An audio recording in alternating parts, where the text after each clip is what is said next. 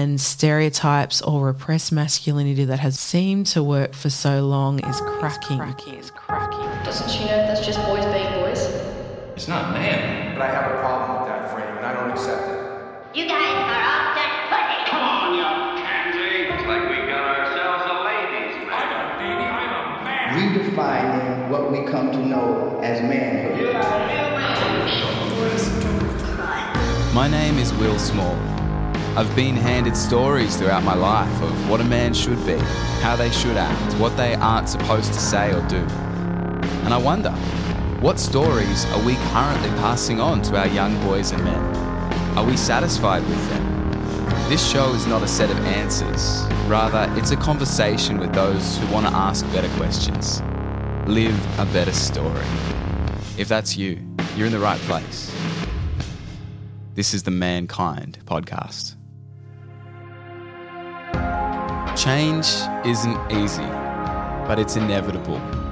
There are ideas and ways of thinking that may have gotten us to where we are today, but they're not going to take us to where we need to go tomorrow. You can think about this regarding something like technology, right? Like, I'm sure it was amazing the first time someone invented a horse-drawn carriage. But being really attached to that model of transport could stop you from experimenting with the technology needed to make a car.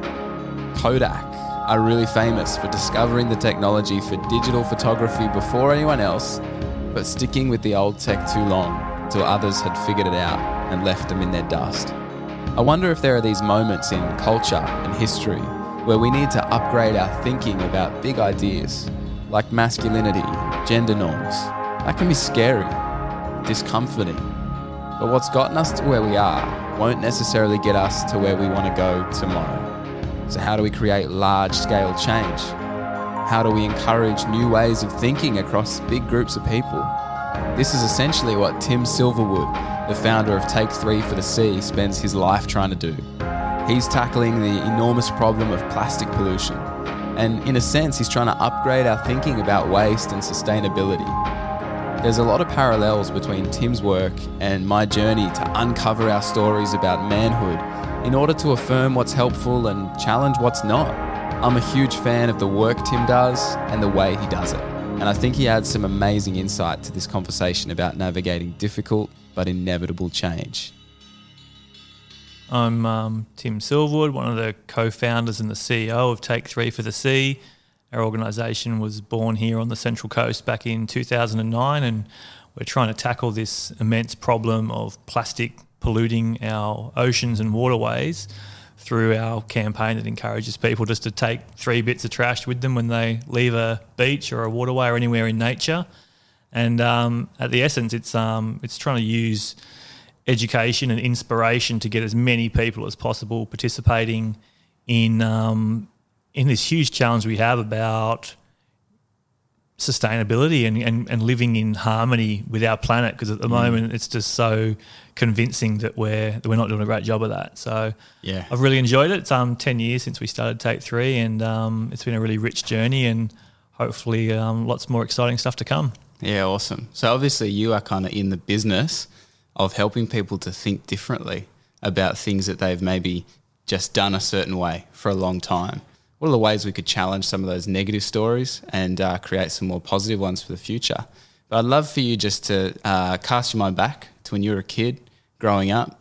What did being a man mean in your mind? Or what were some of the stories you were given or images that you saw that shaped how you thought about manhood even as a boy? Yeah, look, it's so interesting, I think, because growing up as a young man in Australia, we've suffered, and we probably still continue to suffer from that very strong stigma of what it means to be a man. And I think it's only really been the last 2 or 3 years that I've certainly sensed that there's another side of the coin. So for me, that actually means that it's all starting to make a bit more sense. I grew up with a lot of very strong female influences in my life, like from my mother and my grandmother, my sister, my auntie, like so many strong women. And I've always sort of found it quite challenging to acknowledge that those traditional overtones of masculinity, because it actually didn't really strike a chord with me particularly. So in that regard, I was a little bit more of a, I want to say unorthodox, but why should that even be a terminology that we use? But like I said, the bottom line is now I'm feeling much more connected to my role as a man, and I'm just so stoked to see a bigger conversation taking place now about masculinity. So I think you're absolutely right. There's synergies with environmental sustainability, because those that can sort of peer in and recognise how much damage those archaic sort of perceptions of masculinity are can see where it needs to get to, and that's very much the same as with environmental sustainability.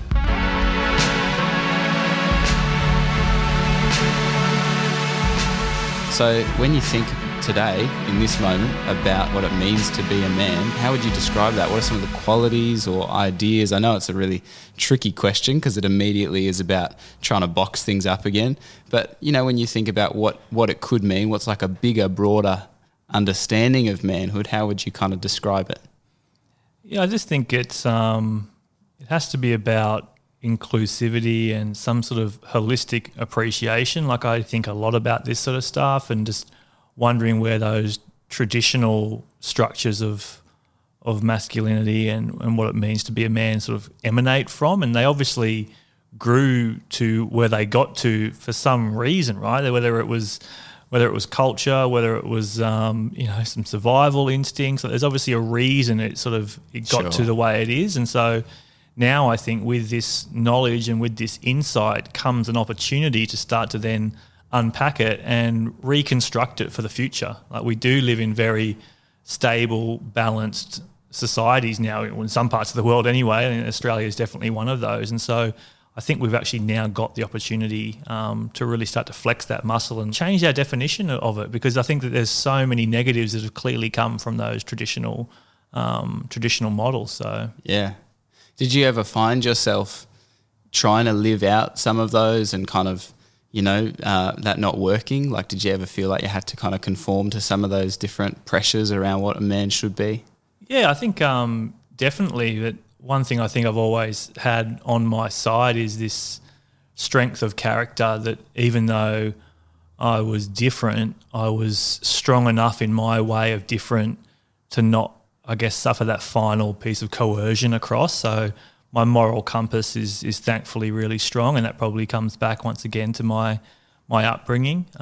So I'd like to hope then that I've been a good influence on others, and I really want to continue to do that into the future. It's just so easy for you and for me and for many others to see there's so much benefit that can come from this new conversation, this new definition of masculinity, and really, as we've emphasised, it's deconstructing those really poor practices and behaviours. Yeah. So we were just talking before, you do a lot of work with young people, a lot of speaking in schools, and that's such a powerful time when young people are still, their mind is much more open and ideas haven't kind of been set in concrete or anything yet.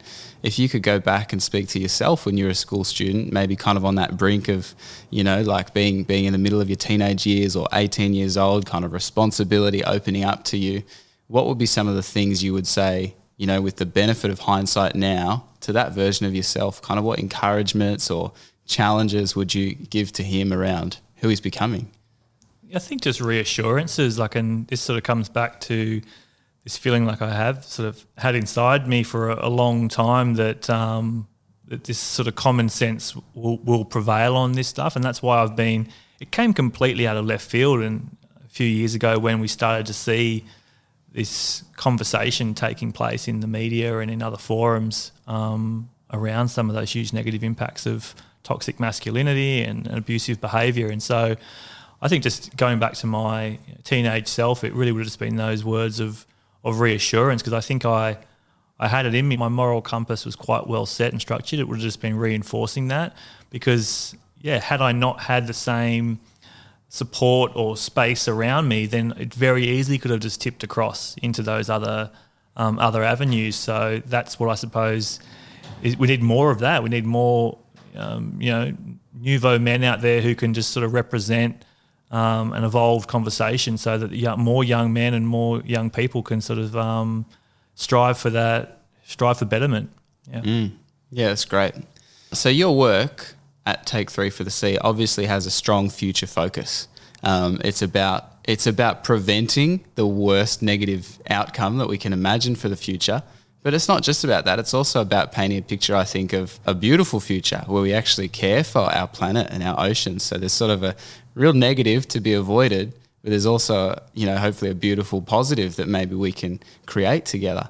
And I think that's really relevant to this conversation as well, because I think we're at a bit of a critical point where we recognise that some of these behaviours and some of the things that have come out in recent years, like you pointed out in the media, if we just let that keep going, that just is a pathway towards more destruction for our young boys and men.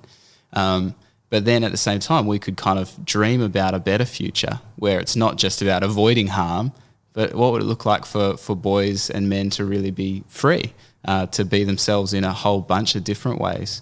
So as you think about, kind of that comparison, what are some of the things you think we need to put in place now to help us not just avoid a terrible future with really restricted, reduced versions of masculinity, but also to create, a more open, spacious future with room for boys to become a million different versions of what that could look like?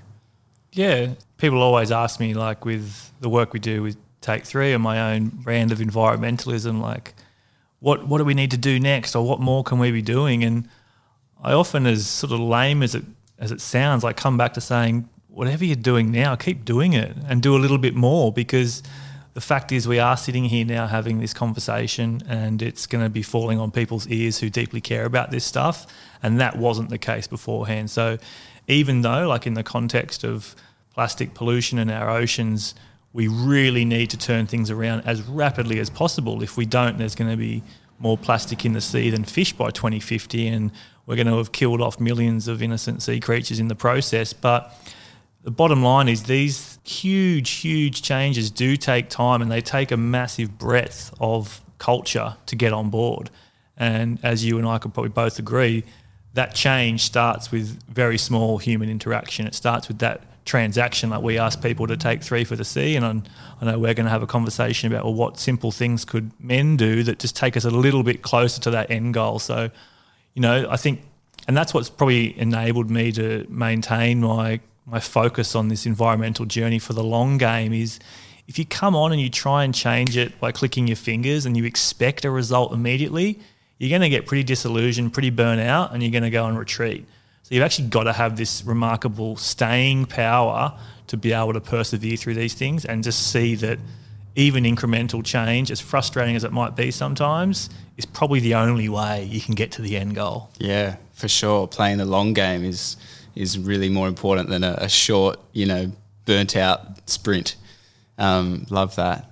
Yeah, I think, again, thinking about the comparison between your work and this conversation, it can be easy to swing either into kind of total despair and just feeling like, things are so hopeless, so much plastic in the ocean, there's so many negative characteristics that we see in men across culture.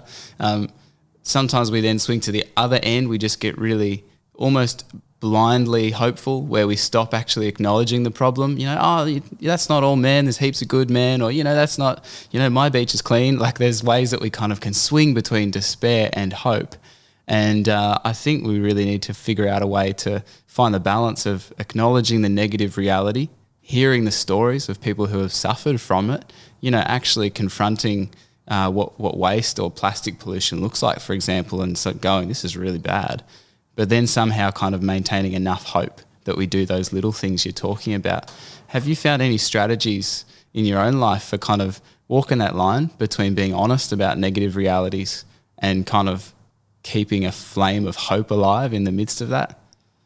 Yeah, look, I think there's two sides to it. There's like me as an individual, and I think a lot of the reasons I can sort of be here and know that I'll be on my environmental journey for, the remainder of my time on this planet is just because of my philosophical beliefs and my character and my own personal commitments. But I think more interesting than that is probably just thinking of the parallel with Take 3 for the Sea. And, our message, despite it being rather gruesome in what the end result of this problem is, it's those poor choking animals that we don't want to see, and we certainly don't want to make people confront those every day of the week.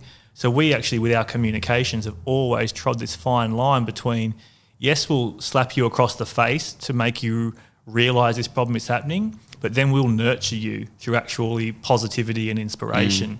So we're constantly balancing this line of just throwing a bit of shock in there, but probably 70-80% is inspiration and optimism. And that, I think, is just purely preying upon our human ways. Like if we go too hard on the negative, we isolate people and we don't really get to the end conclusion. So you have to find a way to get people on board, because that's what we really want at the end of the day. We don't just want people to sort of do a take 3 for the C once. That would be failure to me. I want people to take 3 for the C on multiple occasions. I want it to be a gateway drug. I want them to be the ones that are doing the plastic-free July. I want them to be the ones that are signing the petitions. But I think it starts with an accessible entry point. Yeah, I love everything you just shared. And I think it's what often in this kind of conversation people get frustrated, because there's a lot of maybe campaigns or messaging that just feels like it's basically saying men stop being bad. And there's definitely like some truth in that. Sometimes that needs to be said, but those kind of campaigns don't inspire people towards a better story. Sometimes they actually make people, I think, bunker down. Well, I'm just going to keep being me because you're just coming at me with negativity. So I think there's a lot of wisdom in kind of give people the shock, wake them up a bit, but then invite them into something that's inspiring. Yeah, and take them on a journey, because, I mean, we, as much as we shouldn't have to be this way, like we are changing the status quo, right? Unfortunately, the status quo has been in a really, really poor state for a long time. So it's unfortunately, I mean, I'm really impressed with how rapid we are changing and transitioning and opening up a conversation. But gosh, I mean, imagine how long it's going to take to tease it out of other cultures. I mean, here we are in a very privileged state with a very advanced civilization and culture, and we're just starting to unpack it. But there's so many cultures around the world where this is going to take decades, if not, I don't know, does it ever happen in some cultures? Yeah. We're going to have a heck of a long way. But hey, at least we're starting. This is once again that balance between not expecting a rapid result, being in it for the long game, and celebrating each of those incremental wins and gains. Yeah, that's great. It's the incremental that leads to the monumental. Exactly. It's those kind of, again, you think about that. The problem is all those tiny little bits of plastic, but it's changing that creates the mountain of change. So yeah, like plastic straws at the moment. I wasn't even expecting that. We'd campaigned on all sorts of problem plastics, and sure, like straws are one of them, and then it's literally just a viral video clip of a turtle with a straw up its nostril, and suddenly the whole world is talking about getting rid of plastic straws, and people are like, it's just, it's incredible how one small thing can trigger a lot of, broad change. Yeah, for sure. So I'm often really interested, just at a personal level, in the habits that people have and the kind of rhythms that people have. I know that for me, if I want to become a certain kind of person in the world, it doesn't just happen by thinking about it. Changing my thinking begins with changing very small parts of my behaviour. So for you, Tim, like someone who is obviously a thoughtful man and someone who's displaying kind of courageous, future-centered leadership for our next generation, what are some of the kind of the rhythms, the practices, the habits that you have in place in your own life to keep you healthy? What are some of the things that you do, to take care of you so that you can actually be of good to the world around you? Yeah, look, I think from a very early age, I've had a close relationship with nature. Being a surfer, it's just my ultimate source of therapy and rejuvenation. But I think I try and bring that sort of mindfulness and consciousness into as much of my life as I possibly can. Just sort of living a balanced life. And I think a lot of that does come down to those relationships that I have. That's a life worth living, right? To wander blindly through life, to me, is just it's a crime. Like, we've got this one short little splash at this beautiful thing we call life. Yeah, for sure. So take 3 for the C. I mean, it's amazing the work you guys do. Like, congratulations on all the work you do, and power to you as you keep going. One of the things I love about it is just how simple it is. Like, I'm passionate about great communication, and the name of your organisation is literally what you want people to do. It's so simple that the step is right there in your name, and it's people can figure it out if they haven't already. But basically, when you go to the beach, take 3 pieces of rubbish with you. So you haven't even had to explain that to me, and I just get it. What would be kind of some similar things we could, I don't know if you have ideas, but what would be simple things we could think about in terms of helping men to live out a more positive version of manhood? What are some steps that are as simple and practical and yet, they add up that we could kind of apply to this conversation? Yeah, I was thinking about this and, I don't think I've got the answer for the next great campaign, but I did go to a workshop relatively recently where the presenter was just sort of, it was to a room of men. There was about 250 men there. It was really quite a powerful experience. And he was talking about the subject of small talk, and that men, and maybe particularly Australian men, have this real aversion to opening up themselves and talking about how they really feel. And so the sort of metaphor that he gave was like, skimming a stone across a surface of water, and we go through life and we're just skimming across the surface of the water. And what we need to do is actually allow that sort of pebble to sink down. So the strategy that they were saying was to try and next time you're in that small talk scenario, like when you're going for your answer or you're asking the next question, don't think about the first question that came to mind. Think about the second or the third question. Like, what are those questions or those subject matters that you actually know inside you that you'd like to talk about, but like there's all these barriers and obstacles as to why you do it. So I think that really resonated for me because I just don't do small talk. It's like we've got this unique opportunity to connect as people here. What are we scared about, or why is society structured in a way that we can't actually talk about things that are more meaningful? So I suppose, and you'll have more experience in this than me, but if that's a good word of wisdom, like get out there and have a bit more of that next step down from the surface level conversation. Yeah. And if that feels good, go a little bit deeper, because once you've got that confidence that you can do that, I think it could be a game changer. Yeah, I think that's great. It makes me think that a lot of our conversations, we follow a script that we've followed, a million times before. How you going? Good. How are you? Good. How's the weather? Small talk is like muscle memory. We just do it because that's what we've done every time. But if you can be that person who consciously answers that question in a way that breaks the script, then the other person, they can't follow the script. You've actually kind of put them in a position where you're inviting them to go deeper. So I love that idea of, rather than just skipping the stone across the water, give that second response, or that kind of maybe think about something beforehand that you can take into conversations this week that might encourage people to open up. Because, I think when one person does it, it gives permission for the other person to do it. And I think a lot of us are craving that. We want to open up. We want to be real. Not many people, I think, are really like just hungry for more small talk. I think, like you're saying, that's what people desire, is the real stuff. But maybe, it takes that first person just giving permission to the other.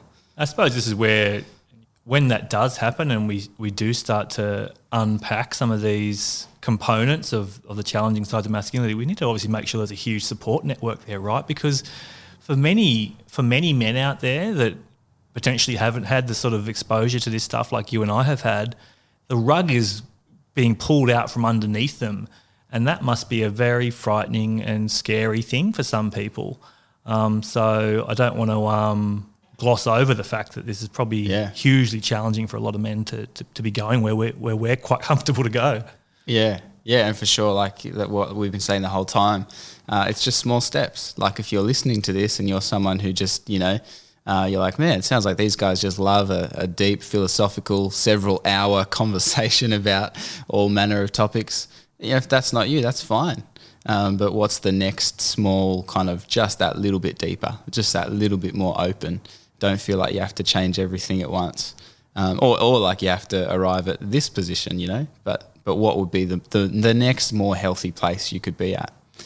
And there's definitely that for me as well. I'm certainly still a work in progress, and know that I still carry around within me, kind of versions of masculinity that are overly simplistic. And, I didn't mention this to you, Tim, but like a big motivator for me in this whole conversation is I have 2 little boys, a 1.5-year-old and a 3.5-year-old. And so for me, when they were born, it was kind of this like real confronting, holding up a mirror to myself around my own understandings of what it means to grow up as a guy, and to actually go, oh, they deserve something better and bigger than some of the really small 2D versions that I have. So ramble done. But I want to thank you so much for giving me your time. It's awesome to sit in this little sort of shed space where you guys run workshops and host important conversations around big issues. So thank you for adding your voice into this one. I'd love to just give you the final word. You know, if you're thinking in your mind about people that might be listening to this, might be engaging in this conversation, what would be your kind of final words of encouragement or advice to that person listening? Yeah, well, hopefully if you've made it this far through the podcast, you're interested in this issue. And like when I was imagining getting back and speaking to my teenage self, like if you've got those feelings and that sentiment, then acknowledge them and nourish them, and hopefully, you know, the little words of advice that we've offered up here today strike a chord and keep going. Because for me, the reason why my environmental journey is so set in stone, and I know it's going to broaden and branch out to great subject matters like this one as well, it's all part and parcel of realising that we can do things a heck of a lot better than what we currently are. And isn't that kind of at the core of our evolutionary journey, is to just make those incremental improvements to what came before us? So, yeah, I hope it's been fun for you. Yeah, awesome. Thank you so much, Tim. Cheers. This Mankind podcast is a conversation about what it means to live out a positive story of manhood in the world today. I don't think it's possible to have a conversation about being a good man without including the perspectives of women in the conversation. If you're a man listening to this podcast, why not listen to it with your partner, girlfriend, mother, sister, daughter? See what they think. I've asked a good friend of mine, Hannah Gearhart, to add her voice to this conversation. I am Hannah Gearhart. I am a writer. I am doing a PhD in creative writing at the moment. I'm also a head teacher of English in a local high school. I am a passionate feminist. I am married to a wonderful man, and we have 2 small kids, so I'm a mum and wife as well. Hannah Gearhart, hello. Hey, Will. So what were your kind of just first impressions, big picture, thinking about like how the whole conversation kind of felt to you? Yeah, I was really struck with how practical it was. I know that at the end you asked him for some practical tips, but it was like the whole conversation was just this is how I'm living, this has worked for me in terms of his environmental conservation, but there is so much symmetry, like you guys talked about, with these discussions we're having about gender. Well, let's just, get into some of that nitty-gritty. Mm-hmm. What were some of the key thoughts and ideas that really grabbed you or that really stood out that you think are worth discussing further? What I found really interesting, and I have found this a bit of a pattern in all the conversations you've had, is that the men you have interviewed have all acknowledged the women that have shaped them. And I think it's not just enlightened men, I think most men would be able to talk about women who have had influence and have had nurturing impact or have shaped the way they have viewed the world. I know some people have had really negative experiences, but generally I think people could list women who have shaped them, and I think that needs more space, doesn't it? It's a very weird disconnect where people have been raised or have encountered women who are incredibly influential and then can disconnect that and have surprisingly misogynistic beliefs and also love their mum and their daughter. And so I think that's an interesting space. Maybe that's something we could talk about more, that why can you respect some women but not women generally? Yeah. And there's got to be something about the roles that we kind of allow women to fill in our lives or something. Like I think it's sort of like a man is allowed to be my mentor. But, how many guys have women who are their mentors or who are their coaches or their even just their friends? That's a big one for me, to me, like having a lot of women who are friends in my life is really important. I think some guys, it's almost like they kind of get to a certain stage where it's like, well, I've got my partner and then all my friends are blokes or whatever. I know. And how unhealthy is that? Yeah. 100%. Maybe it's a good starting point. to do what these men have done, and which is starting with actually just doing a stock take. Who are the women that have influenced or shaped me, whether or not I've given them credit? Yeah. If they've had such a huge influence on me, which, you know, one of them got you in the world, so Yep. at least there's that. Thanks, Mum. Thanks, Mum. You know, how am I allowing more women to continue to influence and shape me? You know, do I need to grow in that area? And not just as a mother or sister or, you know, Yep. something finite. Yeah, let those perimeters of expectation explode a bit. Something else that really impacted me, and I think it really spoke into how I'm feeling at the moment, is how beautifully Tim articulated the balance between despair and hope, especially with, you know, like we have these conversations and I hear your interviews and I think, hooray, like the world is changing. This is really positive. This is probably just a snapshot of a much larger movement of positive masculinity. And then I read the news and see another woman who is murdered by a domestic partner or a stranger, and I think, my goodness, the statistics are rising and we're seeing it getting worse, and what's the point of it all, you know? So I think this was really encouraging for me that, yes, we do have to talk about the shocking reality, and I don't want these conversations to ever ignore that or say, you know, or pretend we don't have a really significant problem, not just in Australia but globally. But also, how do we not just stay stuck there? How do we start to have those small moments of change? And I liked that, have hope in the small changes, and the fact we're having these conversations is a really encouraging change. Yeah. I really love that Tim was really strategic in his approach. I think that often when it comes to these sort of like really confronting conversations, we aren't necessarily very strategic. We just go in with passion. Yeah. And that passion maybe can get things started. I think that's one of the things Tim identified. You got to shock people. But then I love that he said things like, for him, like 1 take 3 for the C. If that's all somebody does, that's a failure. I thought it was a really standout thing that he said, because he's like, I don't want people just to get inspired for that moment. I want to take a strategic approach where I'm helping people to continue to make that incremental change that stacks up over time. Which is way less sexy than change overnight. That's and it. it's like just a slog a bit. And that's where people get discouraged, isn't it? It's like, I had all this inspiration and vision and people are still being people.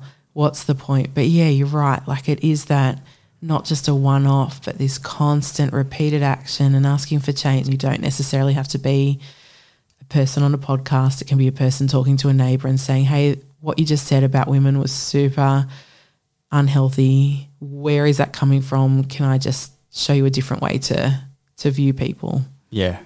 I loved his idea as well of like the choir can sing louder. But I thought there's really something in that idea of like, start with the people who are already on board. That is kind of this ball of energy to build and grow and continue to give that thing more. Like, if that's where there's a flame already, let's continue to fan that flame rather than trying to start something fresh. Yeah, and that's what I've loved about this series. It's not just having the conversations, it's putting legs on it. So what does that look like in day to day? And I loved that piece of advice that he gave at the end of, think about the second or third question you would ask and start there. Like, we have to stop skimming over the surface. He also said this thing at the end which really stood out to me around sustaining yourself is the most important thing if you're in it for the long haul. What Tim said today reminded me of something Rob Waters said about being a really intentional model. I think that was a really interesting thing too, that we do have responsibility for our actions and our attitudes and what we're promoting to the world. Something I did want to challenge a little bit, Tim suggested that we are starting to have these conversations because society is feeling a bit more stable. But I think we are finally getting to the point in society where we're seeing that it's not working anymore, and stereotypes or repressed masculinity that has seemed to work for so long is cracking. Like, I feel like it's feeling quite unstable. I think we're in a very unpredictable age, and I think in that we're seeing that things that held us upright are not doing that anymore. And I think that's what's causing these conversations, is men aren't able to find that works. We're seeing that there is so much expected of men, so much more being challenged. They're feeling uncomfortable with what's expected of them or spoken over them. And that's where I'm seeing these conversations change. So this is a positive thing. We cannot keep doing what we've been doing because it's leading to destructive forces. Yeah, that's a really good point. That the more diversity we can embrace in our understanding of something like our gender identity, then there's actually room for somebody who has some of those. You know, it's fine if in the future there's, you know, rugby players and mechanics and engineers or whatever that are men.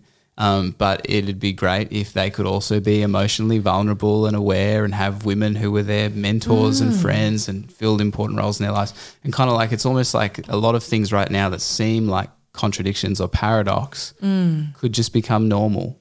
And that's it. I think some of the conversations I've had suggest that the solution is to absolutely avoid anything we've seen of masculinity so far.